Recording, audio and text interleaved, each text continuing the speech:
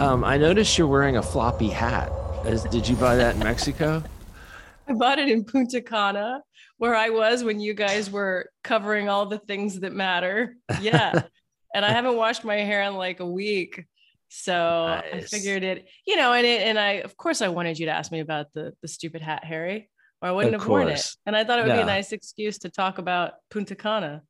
So I mean, it does seem like the hat is a thirst trap. it's definitely a thirst trap. Well, I don't know if you Thirst want to trap. call it that on this pod. Yeah. So how was Mexico? What did you do? Punta Cana. Harry, What's it's Hispaniola. It's what's one of Punta the Cana? it's in the Caribbean or Oh, I thought you Caribbean. were in Mexico for some reason. No, That's what I thought too. I I knew would you said not go to Punta Cana. Mexico right It's now. because Jordan told me you were in Mexico. Okay, yeah. Blame it on No me. telling what other falsehoods he's put in the newsletter. Yeah, somebody fake texted me that Bill could actually hunt arrowheads on your ranch now, Harry. Oh yeah. No, that's coming. We're gonna have some access this summer. We got to Um, do that. We got to do that. well, my plumbing's is just destroyed, so I'm at Millicent's house for My before plumbing I is go to Chicago. destroyed. Yeah, you But leave today or tomorrow? I leave today, just right after this. Um, Ah, Jordan, why don't you? What were your impressions of CBC, and what do you think was the most like engaging element that you heard there? Probably Bart's. Bart did the keynote speech, and I thought he did a great job. He didn't sugarcoat it. He just said, this is the new normal, slow to no growth. Um, and they were flat last year. Kraft has averaged 1.2% growth over the last 6 years. So he basically said, the days of double digit growth are over, and I don't see them coming back anytime soon unless something changes. I thought one of the best stats he had was around tap rooms and brew pubs, because that's kind of the bright spot for craft. Regional craft brewers are down 2%, microbreweries are up only 1%, and tap rooms and brew pubs collectively are up 7%. But he showed that most of that growth is for new kids on the block. So brew pubs and tap rooms that were founded in 2018 or later were up 20% last year. Outposts founded before 2018 were up only 2%. So, it's basically a new restaurant coming into town. So that's not a viable long-term, business option for craft. You're hot in the beginning, but Yeah. after 4 years, your trends or the traffic might slow down. So some of the options he threw out for like getting back to growth were, obviously opportunities and on-premise. That still hasn't got back to where, on-premise was in decline before COVID, but it's still not back to where it should be, just based on the model he had projected. Right. And then obviously, reaching new consumers for craft with women, people of color. Craft has the lowest percentage of female drinkers and BIPOC drinkers of any beverage alcohol category. So, Well, I think uh, I think 20 years of acting and dressing like you're in Mumford and Sons and doesn't smelling help. like you're in Mumford and Sons. Yeah, that might do something. the Yeah. the little twirly mustache, and really, I think what was the insult dog's name? Triumph. Yeah. Triumph, the insult dog. When he was on Jimmy Kimmel, I think that was kind of the beginning of the end, like that. When he was going to GABF. Yeah. Yeah, GABF, And everybody he was interviewing and mocking looked like the same person. So, Yeah. Right. I mean, he could just continue on with the same, insults Yes. and jokes, because he was interviewing the same person over and over and over. Right. And then for innovation, he didn't dissuade, I guess, brewers from getting into, spirits. But he also said that craft should just kind of get back to the basics and return to, how craft started, and not chasing the hot market, but just doing what they thought they could do best, what they thought they could do uniquely. And that was what he kind of encouraged brewers to get back to. And I think that's a good point, because craft brewers trying to do FMBs and some of, at least malt-based, flavored malt-based beverages, that's for the big guys. They have created this pure, malt base that they can make any flavor out of. I don't know if craft brewers can do that yet. They don't have the capabilities or the money to, really, really invest in that like the big brewers can make it. So it was kind of refreshing to hear Bart just lay it all out and not have a rah. He was still trying to, rally up the troops, but he laid it out and just said, okay, this is how it's going to be unless something changes. So I like it's really hard for them to, like you said, to make really good seltzers and FMBs at a small scale like that. It takes, of what I'm told, I've never done it, but it takes, there's nowhere to go. There's nowhere to hide bad flavors. It's all there Right. for everybody to taste. And, interesting. Yeah. A dose of reality for the craft brewers. Yeah. And then for people who may have missed it, to your point about the minority You mean aspect, people who are not in Mexico? Yeah, people who were not in Mexico, aka Punta Cana, like me. Yeah, for the people in the back, aka me, tell us more about the new. Is it Black Brewers Guild? What's it called? The National Black Brewers Association. So it's like NB squared A. Okay. nb2a.org, I think. Yeah. Yeah, we're gonna have Garrett on maybe next week. Yeah. Which will be cool. We've never had Garrett on here, so It's I just want to ask him some cooking recipes. He's the best cook on Instagram. Next time, Purdue.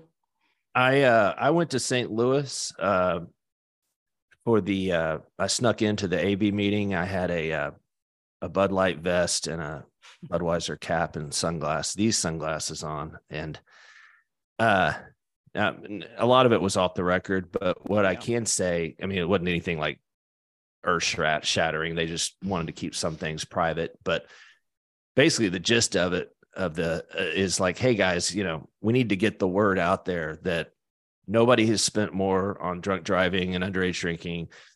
Nobody has spent more with Folds of Honor to help families of soldiers who have died or wounded in battle, and now first responders. Think of all the canned water during hurricanes, think of all the charities we've supported. And, so they're going out and being vocal. And I thought it was interesting because they really pointed to some distributors in the South who were real proactive early on in the Bud Light debacle, getting out in the trade and, talk to consumers and just remind everybody of all the community support that the local AB distributors have provided over the years. And I think it was interesting that AB is relying on the distributors really heavily to help them get out of this. As we saw in the latest week data, it hasn't, keep in mind the data is always 2 weeks behind, but it still haven't really reached bottom. Although I've noticed I've been looking at it obviously online, and it has definitely died down. There's really just a couple of major players like Tim Pool and Matt Walsh and Megan Kelly and then of course Joe Rogan. So if you take those four players, every time they post anything, it's millions and millions of people. Walsh and Pool seem to come off of it. Now they're focused on Miller Lite, although I don't don't think that is as big a deal. Even like Joe Rogan yesterday was like, this is stupid. Yeah. I don't, it is annoying. It's an annoying ad, but it's not like egregious or anything. So I thought honestly, I thought Molson Coors handled it better out of the gate, more aggressive.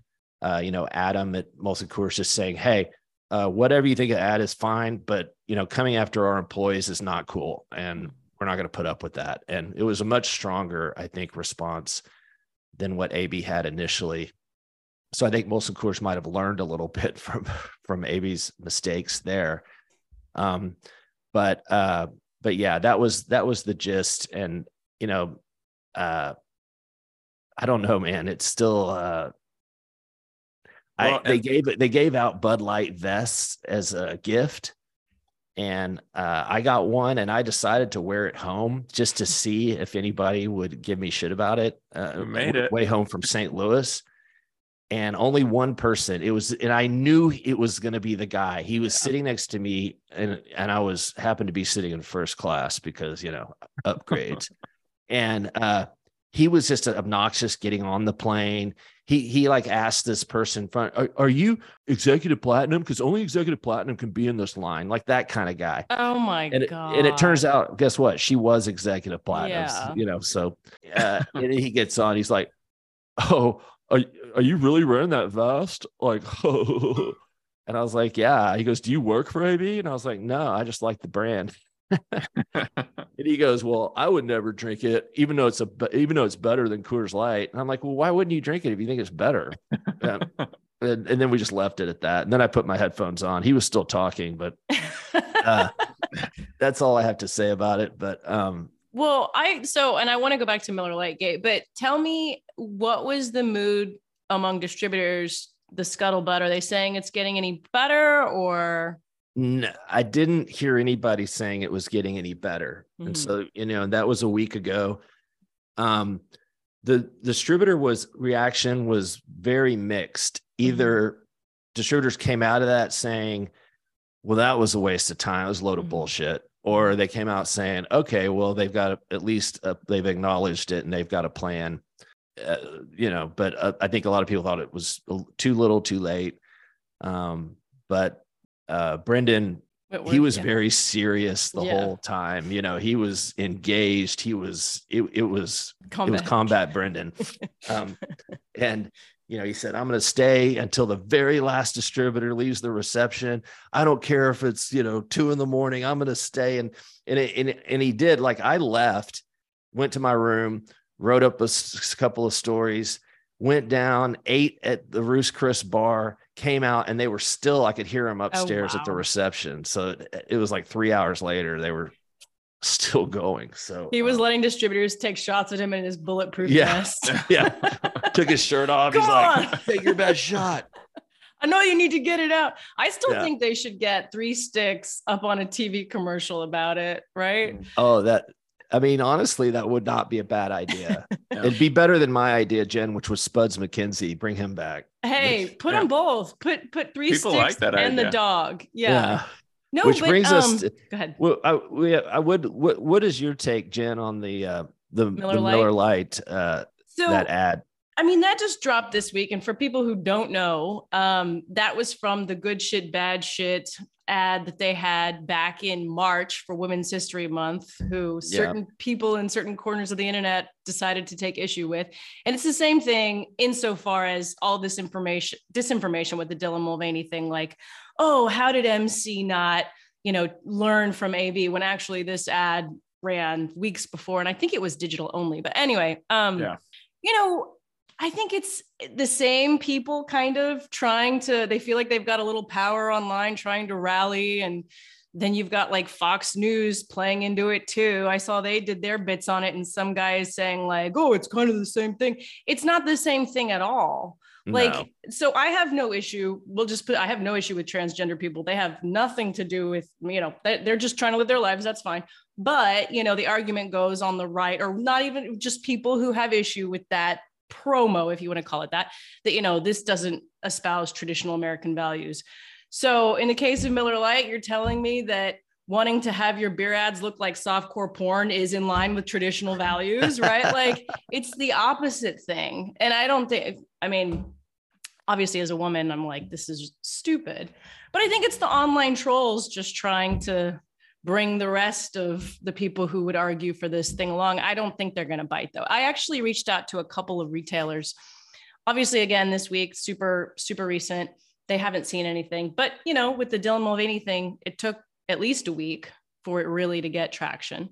Yeah. So, but I don't, but who knows this day and age? I mean, we didn't think this Bud Light thing would. And you said, Harry, a couple of times that this could have easily happened to Molson Coors. Yes. And I think it's going to show that people can get angry about anything. I think for certain people, trans rights are, you know, just, it's third rail. It's the third rail for some people. Yes. And for what Molson Coors was trying to get to in the good shit, bad shit, that's just, you know, admitting fault for past commercials. I think it is interesting, though, that they kind of bred this consumer with these commercials. And now those people are the ones getting upset. So it just highlights how they're trying to kind of turn back their consumer and bring in new people. Yeah. And reinvent. So, but it's funny too, because when you look in the comments, it's like, oh, no more Miller Lite. It's Yingling all the way. I'm like, I got news for you, buddy. God, I've wanted to get into these and be like, they've got a JV. What are you going to drink now, Pabst? Like, it's ass eating season for Pabst. Yeah. I mean, the funny thing is about the bad shit, good shit thing is when it came out, I remember saying, you know, I thought it was funny, but also I was like, this is so millennial. I could just see like, because millennials, it looks really good on paper, but it just looks like a logistical nightmare. Like really, you're going to ship all this paper and like cut it up and make mulch. And you can tell it's like the marketing department. It's like, this is a great idea. And the people that actually had to execute it were like, oh, for fuck's sake. We can't even fulfill our orders. Just kidding. Yeah, just come on, you know, whatever.